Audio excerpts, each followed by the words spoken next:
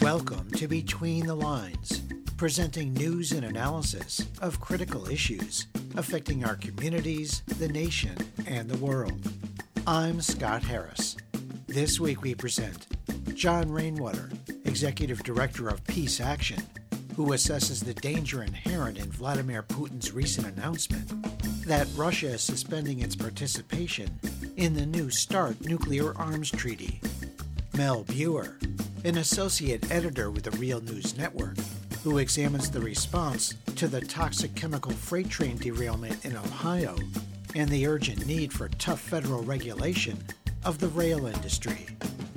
And Bill McKibben, co-founder of the climate activist group 350.org, who talks about Third Act, a new group he's founded that's organizing people over 60 to defend democracy and address the climate crisis.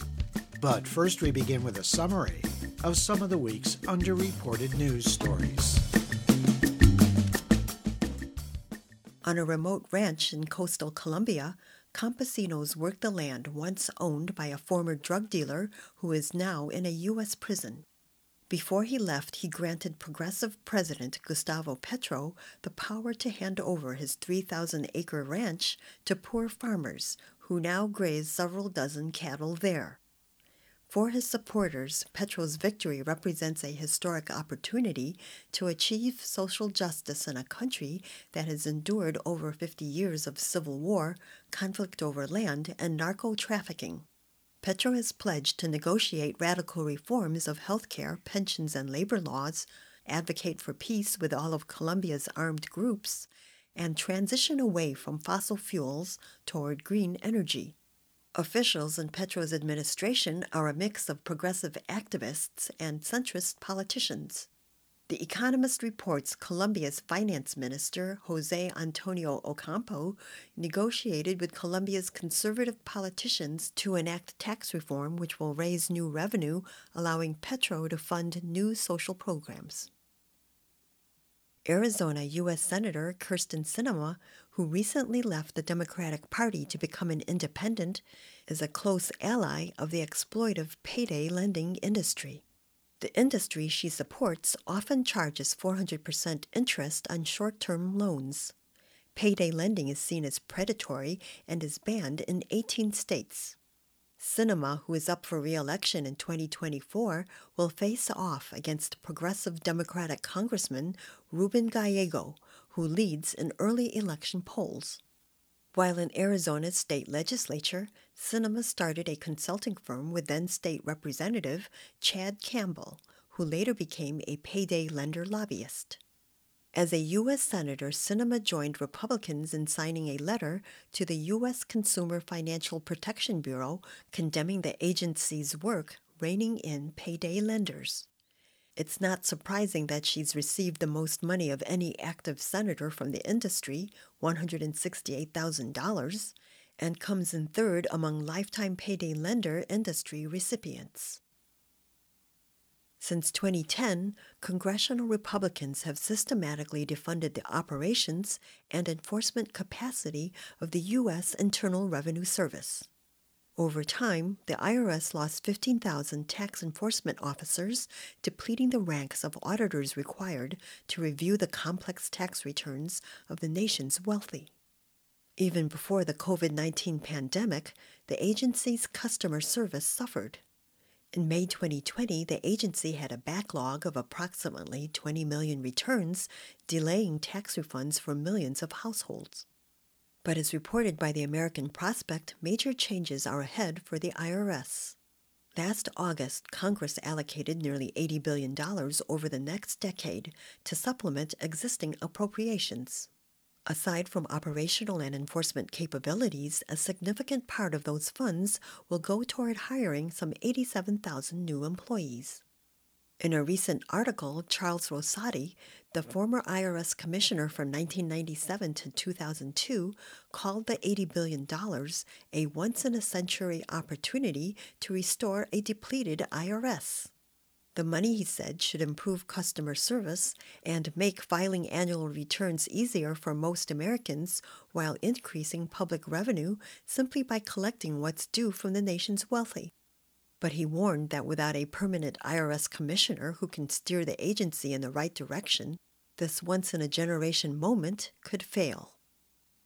This week's news summary was compiled by Bob Nixon. For Between the Lines, I'm Anna Manzo.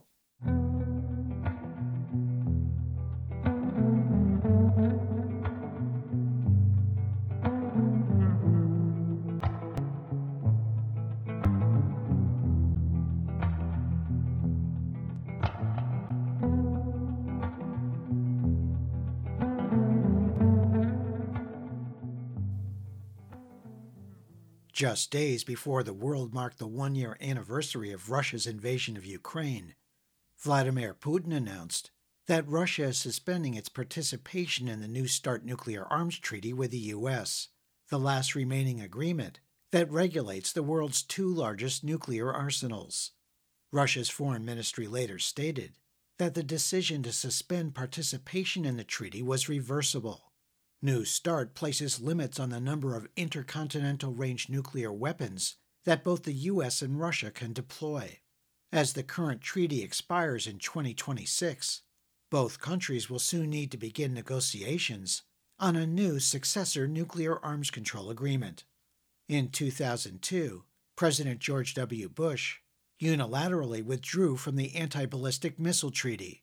The Trump regime then abandoned the Intermediate-Range Nuclear Forces Treaty in 2018 and the Open Skies Treaty in 2020.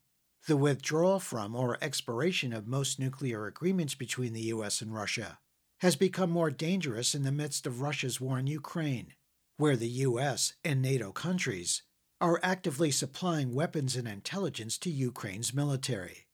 Your reporter spoke with John Rainwater, Executive Director of Peace Action, who assesses the danger inherent in Vladimir Putin's recent decision to suspend Russia's participation in the New START nuclear arms treaty. This is the last major treaty going by the wayside, and so it's ominous in the sense that we're losing the weak arms control regime that we've had dealing with the threat of nuclear weapons. I think there's multiple sets of problems here. One is the more technical, and that goes to less consultation between the U.S. and Russia on these nuclear weapons, less transparency in terms of data exchanges between the countries, and less inspections. And just at the beginning, that lack of transparency is a huge problem in terms of just ratcheting up the likelihood of a, God forbid, error when it comes to the two countries, because they don't know what exactly is going on. The second set of problems specifically with New START, the New START doesn't just have transparency measures, it has ceilings on warheads and weapons and bombs and delivery systems, and the countries, either one or both of the countries, could blow past those ceilings. Now that's less likely, that's harder for the countries to do, it's less of an immediate threat, but it certainly could happen over time. But what we wanted is implementation of New START and actually greater negotiations between Russia and the United States, the two biggest nuclear countries, and this just makes that harder and less likely. So it's very ominous. I think that's the right word. John, a lot of commentators analyzing what Putin said about suspending participation in the New START treaty noted that he used the phrase suspension of Russia's participation rather than withdrawal. How significant is that, do you think? I think it's very significant because the first step should be to resuscitate the treaty or as much as possible of it. So overall, I think what the grassroots can do is press the United States to engage in nuclear diplomacy with Russia. And what we need to do is to get New START back on track, ideally, as much or all of it as possible, or all of it. But we need to go beyond that and have the U.S. and Russia engaging in a longer-term arms control dance or diplomacy. New START was set to expire in 2026 anyway, so there needed to be diplomacy now to do follow-on agreements. But certainly, we in the United States should be pressing the U.S. not to do anything in reaction to Putin's withdrawal, and certainly the Republicans and other allies who want to ramp up nuclear weapons production in the United States would like to do that. And then we have to press the Biden administration to engage in robust diplomacy with Russia. We should not just take this on face value, and the suspension does allow us to go back to the table immediately, or as soon as we can at least, and try to get things rolling again. There was a recent poll that talked about 58% of Americans are fearful of a nuclear war beginning over this conflict in Ukraine. What can citizens do to pressure our legislators and the current Biden administration to take seriously the threat of nuclear war and address it on pursuing some of the policy prescriptions that your group is advocating? I know a longstanding objective is to have the United States adopt a no first use policy regarding nuclear weapons. But maybe just quickly summarize, if you would, what would be the top 2, 3, or 4 items that you would suggest activists and people just frightened of the specter of a nuclear war, what should they be pursuing in terms of pressuring their legislators? Well, one thing, this bill by Jim McGovern, it's part of the Back from the Brink effort that lay out several things that the United States can do. One is to support the Treaty on the Prohibition of Nuclear Weapons. One is no first use. Something else that's critical is we are spending as much or more as what we did during the Cold War on nuclear weapons. So that's starving money from social needs that are incredibly urgent, as well as helping to create a nuclear arms race. So that's incredibly important to oppose. So those are some of the top issues. I would encourage people to get involved in efforts like Diffuse Nuclear, get involved in peace action, sign up for our email alerts. I mean, it's people associate that with slacktivism, but signing up for email alerts is a great way to track where you can plug in and pressure your members of Congress on these issues. So that would be something pragmatic that people could do to keep in the loop on what these various efforts are. That was John Rainwater, Executive Director of Peace Action and the Peace Action Education Fund. Learn more about the group's work on nuclear disarmament by visiting our Between the Lines website at btlonline.org. 1 month after the February 3rd derailment of a Norfolk Southern freight train carrying toxic chemicals in the small Ohio town of East Palestine, many residents continue to experience disturbing health effects, while expressing distrust of government officials' often contradictory messages regarding ongoing environmental hazards.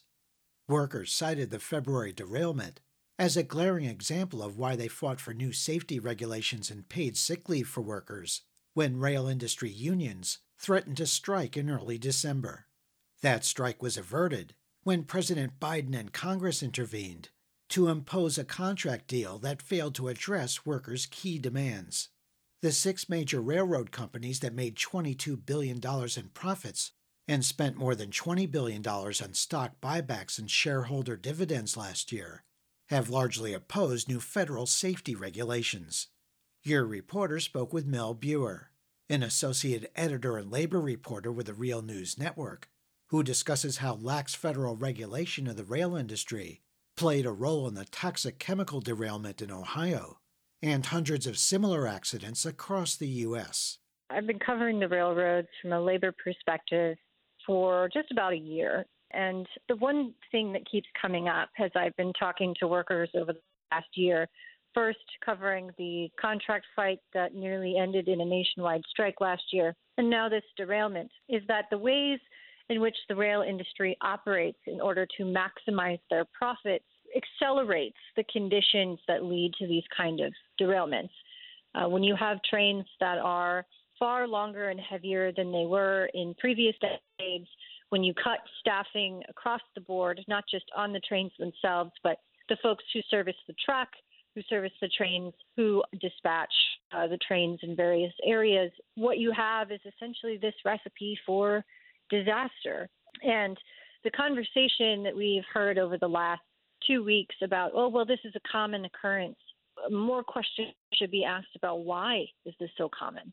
Why is it that the rail industry is sort of enabled to engage in such pernicious lobbying that they have been successful in deregulating this industry to the point that it's causing a real public safety concern, and it's causing a real safety concern for its workforce. Mel, there's been a lot of discussion about the rail industry's influence on government regulations. There have been fingers pointed at Donald Trump and his administration for rolling back some safety brake requirements that the Obama administration had put in place. But there have been other outlets like The Lever who point out it's not just the Republican Trump administration that has been a good friend to the rail industry in terms of not pursuing safety regulations for these railroads, but it's been a host of presidential administrations from both parties. Maybe you could speak to that. Yeah, I mean, that's really what it comes down to, right? You're going to be pointing fingers in one direction or another in terms of deregulating this industry. The first one you point at is the rail carriers themselves. They spend millions of dollars a year lobbying Congress to roll back regulations that increase public safety and increase the safety standards of the railroads themselves. Last year, the rail industry pumped $25 million in lobbying money into Washington in order to continue to be a presence there, right? The Biden administration, the Trump administration, the Obama administration, all of them received this lobbying money. And as a result, you see, for example, in the Obama administration, the regulations that were put in place that we kind of talked about being rolled back by the Trump administration were less strong, right? They weren't as strong as they were originally proposed. And that is the result of a very successful, from the perspective of the rail industry, a very successful PR and lobbying campaign to reduce the impact of these regulations. The one thing that I would like to say with this is, there is this partisan mudslinging that's been going over the last couple of weeks where one side is lambasting the other, right? And this sort of thing kind of obscures what is the real issue here, which is to say federal lawmakers and various regulatory bodies have sort of let this unfettered corporate greed continue without consequence. And the rail industry has taken that and run with it. And they make billions of dollars in profits per year, all while driving their workforce into the ground and, creating these situations where you have these very long, very heavy trains, some of them carrying hazardous materials, going off the rails in working class communities all over this country. And I think it really underscores the sort of like playing political theater with people's lives is something that very many working people don't have patience for and find to be missing the point. There have been reports that the water testing being done now to detect what chemicals have leached into the water supply in East Palestine has been conducted by a contractor working for the railroad who's responsible for this accident. It's obvious that people in this community are very concerned about the veracity of what they're being told in terms of the health impacts. Can you comment on that for us?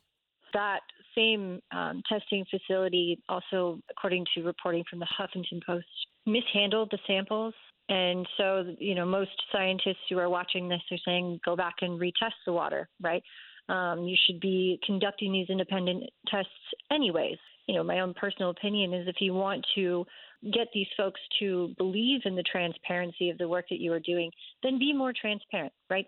and go back and test this again, and be very clear about who's handling what, and keep this above board, and keep Norfolk Southern's own contractors out of the equation until you can regain public trust.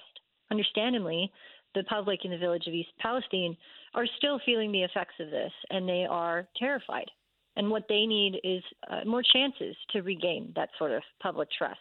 That was Mel Buer, an associate editor with the Real News Network. Find a link to her recent Nation magazine article titled "The Ohio Derailment Catastrophe is a Case Study in Disaster Capitalism" by visiting our Between the Lines website at btlonline.org.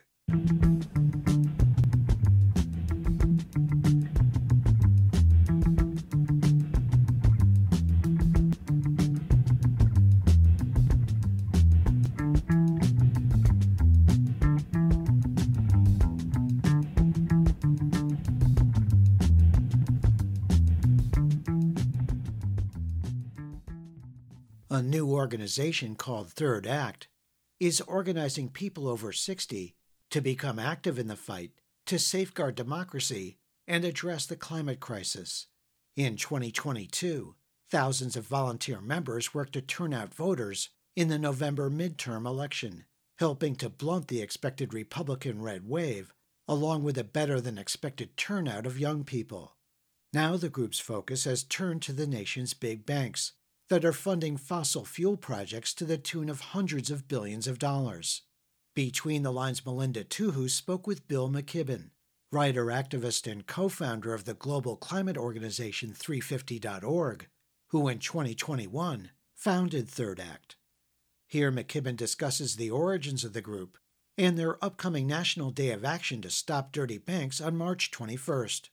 On that date, protests are being organized in Washington, D.C. and cities across the U.S., targeting J.P. Morgan Chase, Citibank, Wells Fargo, and Bank of America. Third Act's about a year old, and it's going great guns. We're tens of thousands of volunteers around the country now.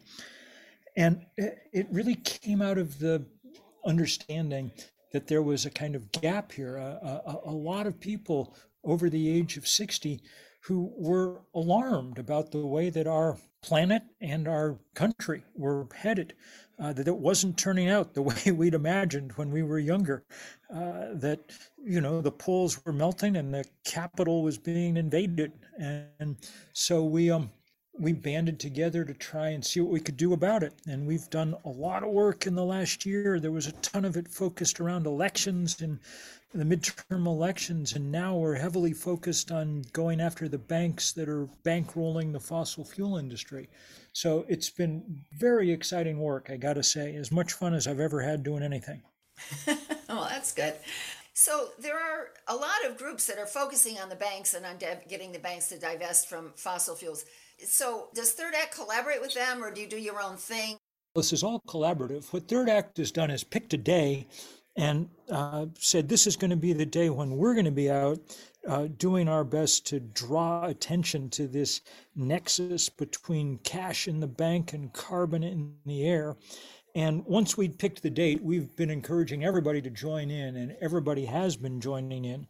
The Sierra Club and 350 and dozens of other groups, Interfaith Power and Light and Green Faith and on and on and on, have all joined in to help make this into a big day. At the moment, there's already 50-some demonstrations in more than 20 states planned. I'm going to be in Washington, D.C. that day, where they're planning to blockade the banks with 50 of us in rocking chairs. So I think we're going to finally really help people see that the banks are in their way as dangerous as the oil companies that they support. It's just shaping up to be a real return to the streets after the pandemic for the climate movement. Right. And one thing I know that's been talked about is elders are stepping up, but that we want to support and make alliances with young people who have been at the forefront. Do you know if there's anything specific going on to ally with younger people who also have climate change as their main concern? Absolutely. In fact, this bank stuff really started a year ago when the Fridays for the Future crew reached out to us and said, will you support this demonstrations we're doing at banks. And that was really the first action that Third Act engaged in. And it was lots of fun. Among other things, I remember being in Boston for a big demonstration outside the banks, and the young people were doing all the leading and all the talking, but there was a big group of us there with hairlines like mine, and we had a big banner that said "Fossils Against Fossil Fuels." So we are playing our part too, and that part is really to help back up the tremendous work that young people are doing. They're the ones who are going to have to live their whole lives in a planet damaged by climate change. I'll be dead before it hits its absolute worst. So that's a big part of what we do. There's a slogan on a big giant scissors that says, "Cut it out or we'll cut it up." Is that right? Exactly right. Turns out that cutting up your credit card from one of these banks is a pretty good way to make a statement, because it costs them a lot of money to recruit new customers for their credit cards, and in particular worry that they won't be able to attract new young customers to their credit card business if they're identified as the bad actors that they are right now in the climate space. So that's really one of the things that we're focusing on. And in fact, I heard today there'll be we should have videos soon of underwater credit card cutting on the dying coral reefs off the Florida Keys. And in Alaska, our crew are building a big wooden credit card that they're going to cut up with chainsaws. And so the message should be getting out, I think. But truthfully, we don't even need you to necessarily cut up your credit card or close your account. What we need you to do is join in this political action against these banks, calling attention to them. Very few of us have bank accounts large enough or credit card bills large enough that Chase may not even notice if you close your account. But they will notice if you are outside their bank with a big banner, if you're blocking the door with a rocking chair, if you're taking the art kit that we've got and building a cardboard smokestack to go next to the bank. All of that is precisely the kind of thing that harms their reputation, calls their endless greenwashing into account, and produces the kind of change that we need to see. That was Bill McKibben, writer, climate activist, and founder of the group Third Act. Learn more about Third Act's Banking on Our Future campaign by visiting our Between the Lines website at btlonline.org.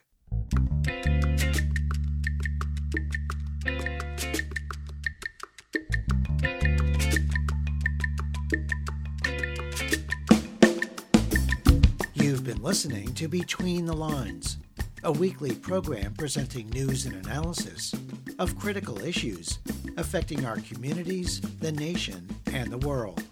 Between the Lines is produced and distributed by Squeaky Wheel Productions. If you have suggestions for topics and guests, please contact Between the Lines through our website at btlonline.org, where you can hear our current and archive programs in streaming audio and support our show. There you can also subscribe to free weekly podcasts, program summaries, and interview transcripts. Follow us on Facebook at Between the Lines Radio News Magazine and on Twitter at BTL Radio News. Thanks for listening on WUML in Lowell, Massachusetts, WESU in Middletown, Connecticut, KSER in Everett, Washington, dozens of other community radio stations across the U.S. and abroad, and wherever you get your favorite podcasts. Our theme music was written by Richard Hill and performed by Mikata. This week's program was produced by Susan Bramhall, Mary Hunt, Anna Manzo, Bob Nixon, Melinda Tuhus, and Jeff Yates. For Between the Lines, I'm Scott Harris.